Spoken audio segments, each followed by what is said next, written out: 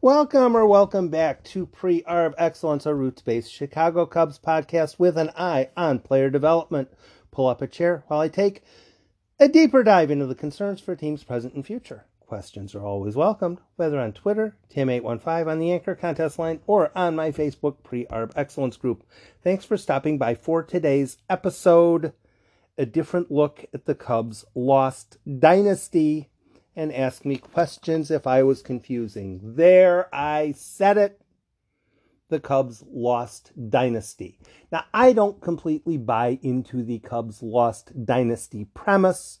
However, a lot of people do. A lot of your friends probably think that the Cubs should have been a dynasty. And there is a precedent in the world of sports regarding why the Cubs dynasty, that probably should never have been a dynasty in the first place, did not develop into a dynasty.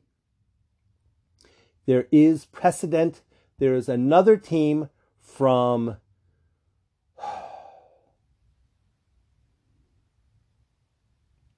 the memories of some of you that probably should have done better in a lot of people's minds, but did not. And the reasons they didn't develop better are lost on a lot of people, both in the case of the current Cubs and the other team. I will first walk you through the other team to an extent, then I will walk you through the Cubs.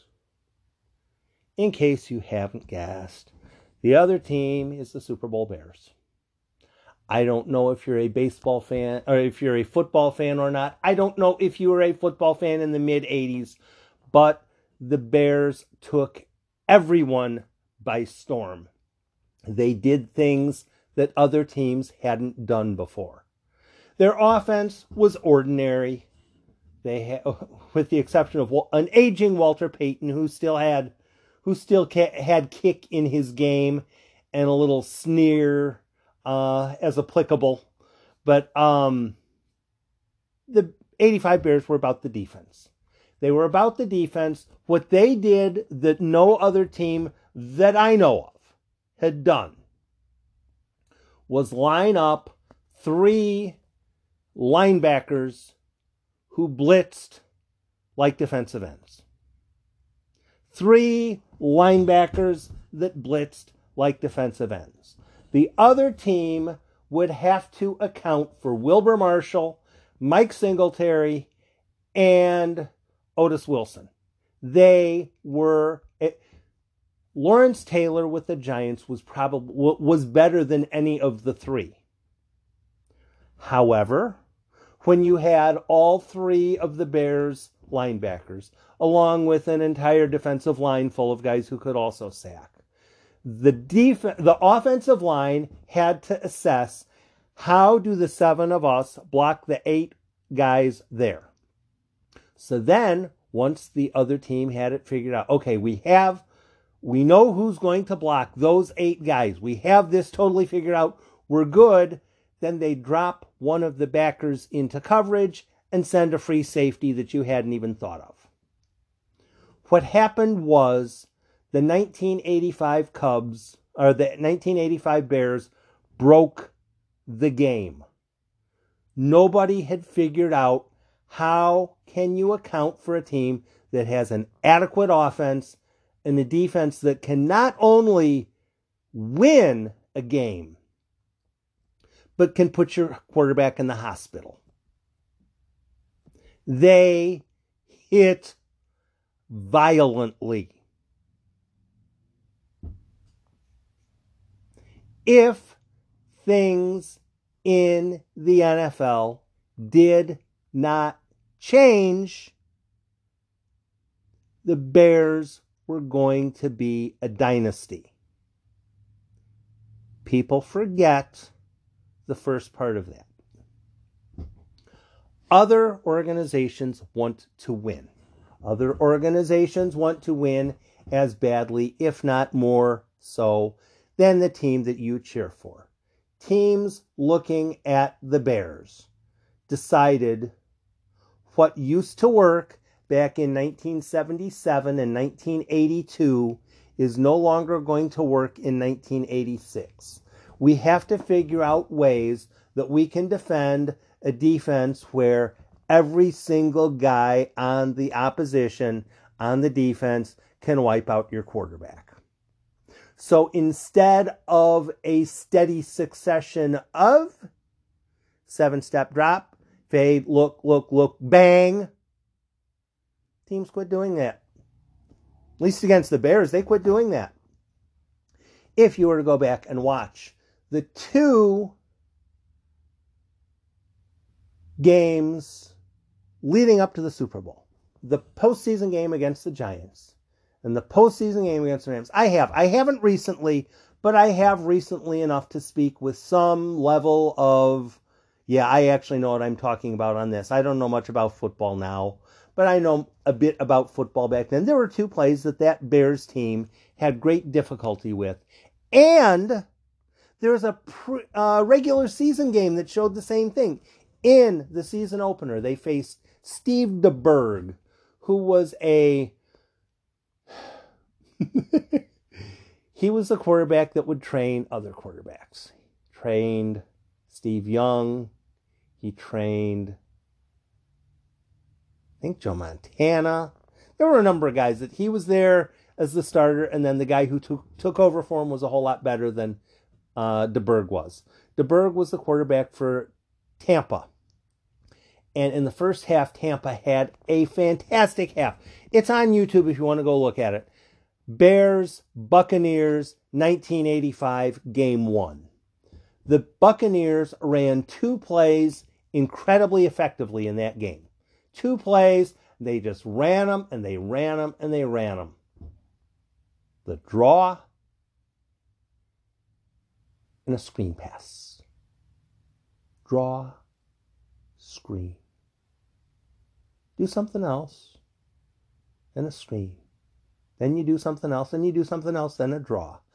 And the Bears had no aggressiveness left because they didn't know if the screen or the draw was coming. Into the playoffs, the Giants and the Rams, whenever they had success, it was on a screen or a draw, and both of them had a degree of success on both. Especially the screen.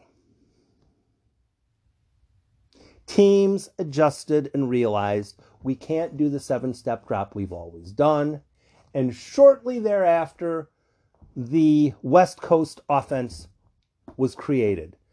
The West Coast offense is where the quarterback takes the ball, kind of runs a little bit to one side or the other, and looks for a quick pass. Possibly a quick pass to one or two of the receivers who are going to a specific area. If they're not there, then he looks long the other direction, and if that's not going to work, then a quick dump pass to the running back. Boom, get rid of the ball. Get rid of the ball. The quarterback isn't killed. That's the goal of the play. And teams start to realize this actually works. And football has changed a bit, but nobody seems to run the 7-step drop, look anymore. That's not what happens in football, because that no longer wins in football. It gets quarterback sent to the hospital. Football changed. And to an extent, the Bears never really adjusted with it. Thanks for stopping by my podcast. I try to provide quality effort into each episode, bringing you information that you might not get as promptly or completely from other sources. This is a service provided free of charge. If you have friends that might be of interest in the podcast, send them a link of a favorite episode that might resonate with them, perhaps even this one. Hitting like, share, follow, subscribe, retweet is also appreciated. If you need help in sharing, ask away. If this service is worth more than the asking price, most podcast servers allow you a simple link to contribute to the podcast in any fashion you deem worthwhile. Whether or not that applies to you, Thanks for listening. The 2016 Cubs, a number of people have said they fell apart. They just didn't continue to do what they were doing before. And let's see, what's today? October 10th, October 11th, something like that. As of October 10th or whatever today is, I now say hogwash. Kris Bryant is probably a little bit weaker of a player than he was in 2016 because I doubt he's entirely gotten over the hit by pitch to the helmet, whether it is the actual, getting hit in the helmet, yikes, or reacting to different things. The Cubs 2016 team placed up against squads right now would have a very difficult time because other teams have started to do quite aggressively what the Cubs did in 2016. Remember how Dexter Fowler used to work counts? Remember how other teams didn't used to work counts? Everybody works counts now. Everybody's trying to run up pitch counts. The Cubs pitching that offseason to a much larger extent than anybody wants to admit was the starting pitchers and Aroldis Chapman. Way more than anyone wants to admit. The bullpen was not particularly deep. They could get some outs here and there, especially in the regular season. They did okay in the San Francisco game that went, 12 innings? But the Cubs really didn't have a whole lot of pitching depth.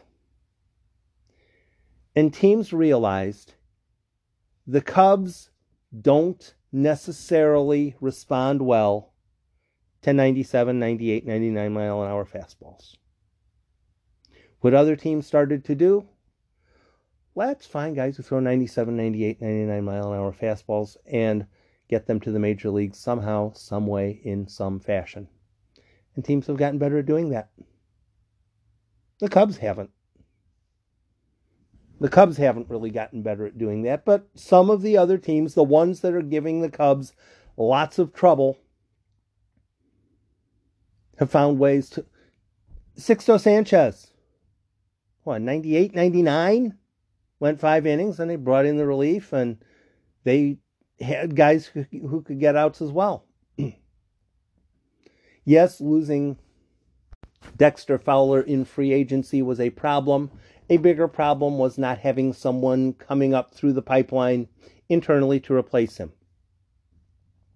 Eventually, Ian Happ has gotten to that point to an extent, but the lag between 2017, 2018, and 2019, he wasn't there yet. Now maybe he is. But the really good teams have a fashion figured out that can beat the 2016 Cubs. Part of it, I was talking in the last podcast, have 7 or 8 or 9 pitchers in the bullpen who are really good. It helps. Because what the Cubs have relied on and what the Cubs did quite well this year, they would run up the pitch count. And they would get the quality, they would get through a couple of relief pitchers. But the teams that have 5 or 6 relief pitchers, it really doesn't matter who you bring in because they're better than the Cubs hitters are right now. I don't think it's so much that Kris Bryant has gotten worse, that Anthony Rizzo has gotten worse, that Wilson Contreras has gotten worse. Javier Baez, there may be an issue there with the in-game scouting kind of stuff. But I just don't think that the 2016 Cubs faced that many guys who are tossing 99. Remembering back to the 2016 Game 4 against the Giants, the Cubs did nothing with the starting pitcher. The Giants started bringing in a succession of relief pitchers in the 9th inning. None of them were throwing 99 that I can remember. I was watching the videotape. I was watching on YouTube. Derek Law didn't throw 99. Sergio Romo didn't throw 99. Javi Lopez didn't throw 99. They weren't throwing 97, 98, 99. Pitchers are throwing 97, 98, 99 right now. Teams now are better than the Cubs were in 2016.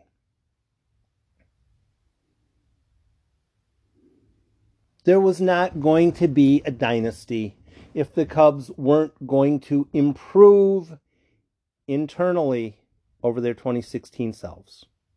It just doesn't work that way. Other teams in the league want to win also. Wow, that thing they're doing, it works. Can we replicate it?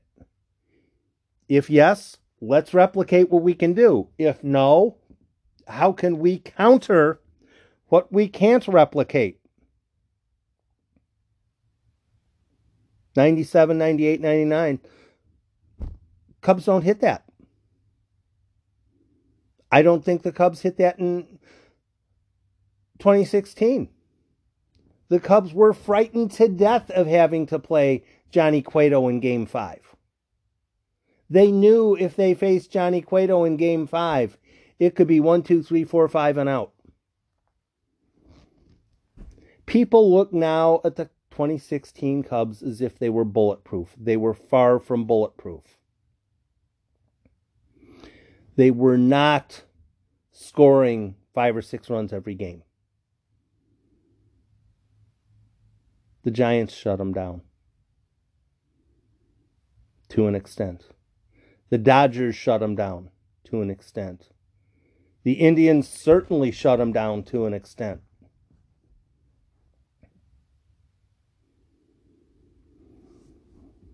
The Cubs probably were not going to be a dynasty regardless. Cubs fans who had been so long in between good teams mistook a 2016 squad for a dynasty for the same reason Cubs fans mistook the 1985 Bears for a dynasty. Dynasties have to have ready replacements as players get old or get traded. The 1985 Bears really didn't have that. The 2016 Cubs really didn't have that. It would have been nice if they did. But to get where they had to get, a couple pieces had to go away in 2016, and to try to stay where they were, another couple pieces had to go away in 2017 because the Cubs didn't have the depth. Dynasties required depth. The Cubs were not a lost dynasty because this, that, or the other thing. The Cubs nor the Bears had enough ability to go out and win games on their own. Enough against good teams. For a team to be a dynasty, they have to be able to just go out and beat good teams into the future. They weren't that good. Thanks for stopping by Pre-Arb Excellence. I'll have another podcast up soon. As circumstances warrant, I'll attempt to have that one worth your time as well.